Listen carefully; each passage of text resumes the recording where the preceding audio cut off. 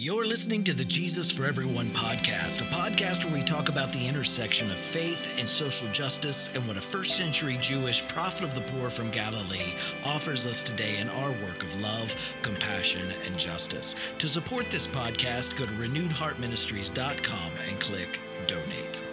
And this makes me wonder about the effectiveness of our own protest. When we do protest, how do we make it matter? How do we make it count like Jesus did in Mark 11:11? And again, change for those being harmed, it never happens fast enough. Welcome, everyone, to this week's episode of the Jesus for Everyone podcast. My name is Herb Montgomery, and this is episode 361, and our title this week is Jesus and Protest. This week's reading is John 2:13 through 22, and actually, I prefer Mark's version of the story. In Mark 11:15 through 18, it says, "On reaching Jerusalem, Jesus entered the temple courts and began driving out those who were buying and selling. He overturned the tables of the money changers and the benches of those selling doves, and would not allow anyone to carry merchandise through the temple courts. And he taught them, he said, Is it not written, 'My house shall be called a house of prayer for all nations'? But you have made it a den of robbers." The chief priests, the teachers of the law, heard this and began looking for a way to kill him, for they feared him, because the whole crowd was amazed at his teachings. So most scholars believe that out of the four canonical gospels that we have today, Mark was written the earliest and John the latest. And in the passage for this week, Mark's author conflates and places in the mouth of Jesus two passages from the Hebrew Scriptures, one from Isaiah and the other from Jeremiah. In Isaiah 56, verse 7, it says, "These I will bring to my holy mountain and give them joy in my house of prayer. Their burnt offerings and sacrifices will be accepted on my altar, for my house will be called a house of prayer for all nations." And Jeremiah 7:11 states, "Has this house which bears my name become a den of robbers to you? But I have been watching, declares the Lord." In Mark's gospel, the temple in Jerusalem was the capital building of the temple state. The temple state, centered in Jerusalem, was not a purely religious system as we think of Christian churches today. There was no separation of church and state in Jesus' culture. The temple state was a religious, political, social, and economic system that governed all aspects of Jewish society. It's telling that in the revolt leading up to the Jewish-Roman War of 66 to 69 CE, when the rebels took over the temple, the scene was not like a church or a synagogue, but rather like a banking institution. The rebels found the debt records for the poor and burned them. And in one sense, it was a religious act for those who considered faithfulness to the Jubilee or debt cancellation of the Torah to be faithfulness to the God of the Torah. But it was also an economic and political act too. By the time John's gospel was written, once we leave Mark and we go on to John, the story of Jesus in the temple, it's just simply evolved. It's become concerned not with a system that exploits the poor, but one that defiles purely religious space. The writer's emphasis isn't even on the temple as a building at the center of a system that perpetuates poverty. It's instead on the temple as a symbol for Jesus's body, which would be crucified and then resurrected. And that you'll find that in John 2, verse 14, and then verses 19 through 20. And I understand why so many people have focused on John's version of the story, especially recently. Many Christians have begun their stride towards the Easter holiday and its focus on the death and resurrection of the Christ. I find Mark's political and economic emphasis on the systemic exploitation of the poor much more helpful at this time in the U.S., however. It's important to connect the context of Jesus's temple protest in Mark with the other acts and statements that day. In Mark 12:38 through 40, it says, "As he taught, Jesus said, 'Watch out for the teachers of the law. They like to walk around in flowing robes and be greeted with respect in the marketplaces and have the most important seats in the synagogues and the places of honor at banquets. They devour widows' houses and for a show make lengthy prayers. These men will be punished most severely.'"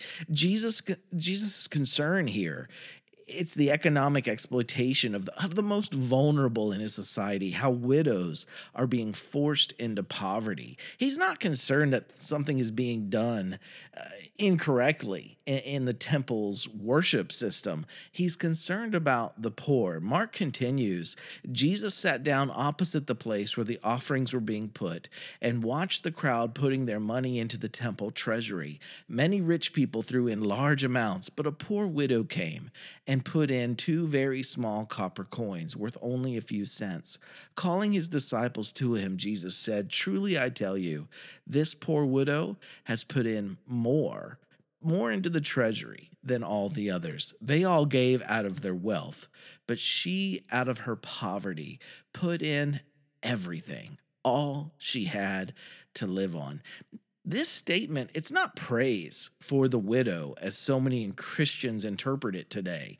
He's just talked about how the temple's economic system was devouring widows' houses. Jesus is critiquing a system that leaves widows with nothing left to live on. And this story ends in verse 41 through chapter 13, verse 2. As Jesus was leaving the temple, one of the disciples said to him, "Look, teacher, what massive stones, what a magnificent building." "Do you see all these great buildings?" Jesus replied. "Not one stone here will be left on another. Every one will be thrown down."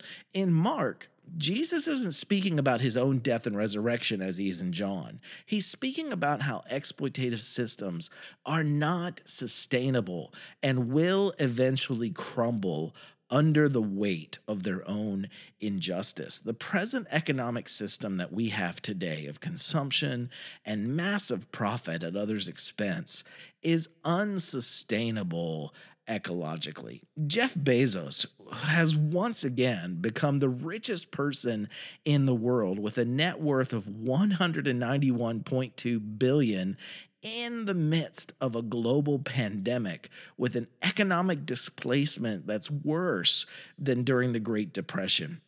I think, too, of President Biden's reluctance recently to cancel student debt, even though it was one of his campaign pledges.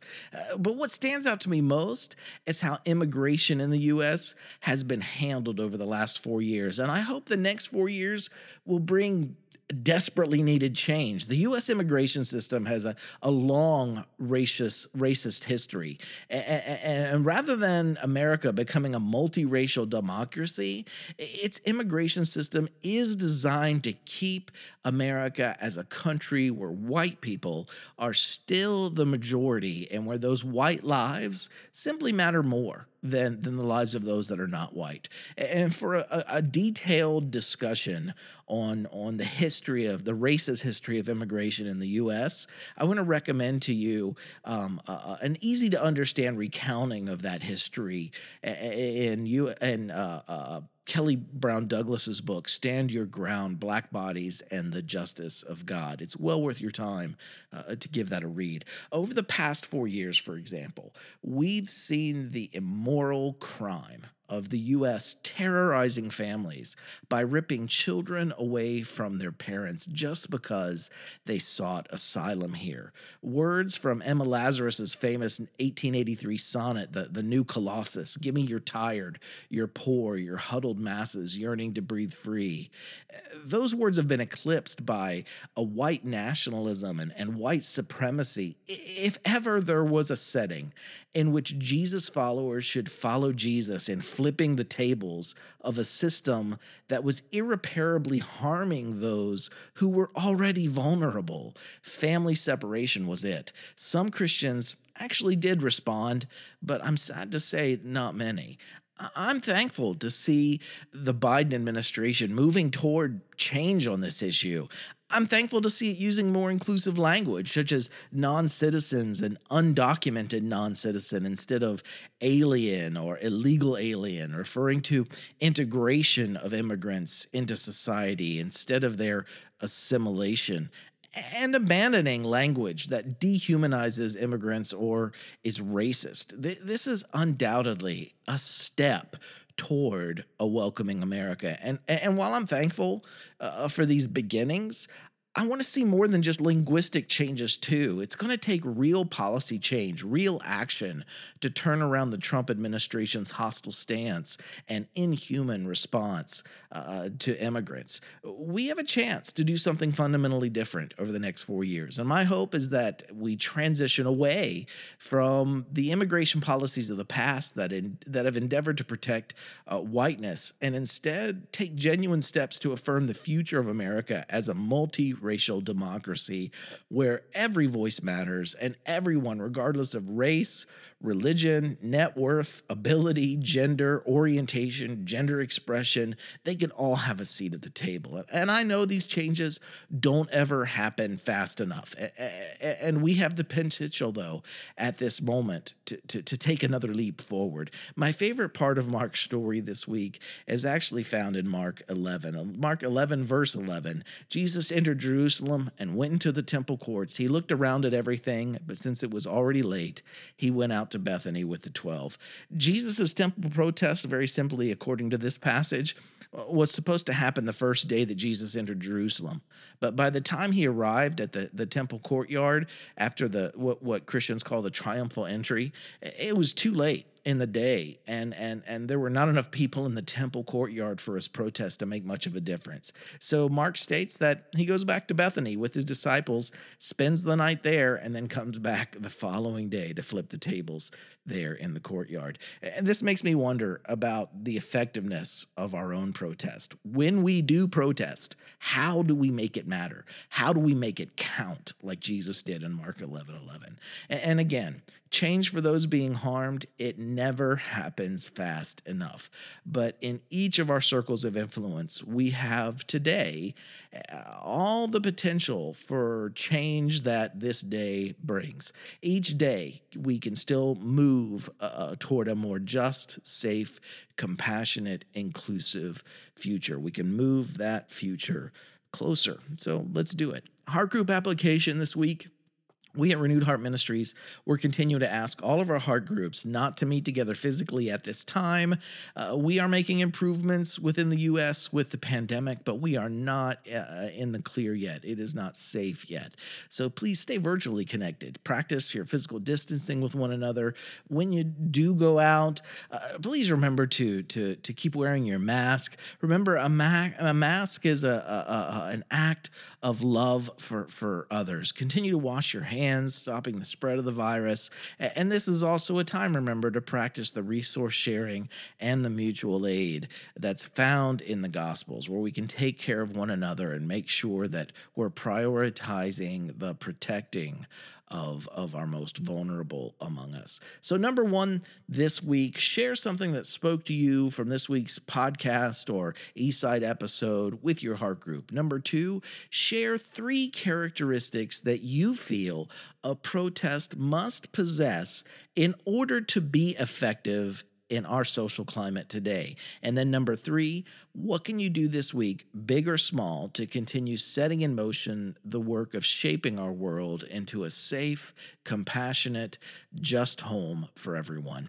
Thanks for checking in with us today, right where you are. Keep living in love, choosing compassion, taking action, and working towards justice. I love each one of you dearly. I'll see you next week.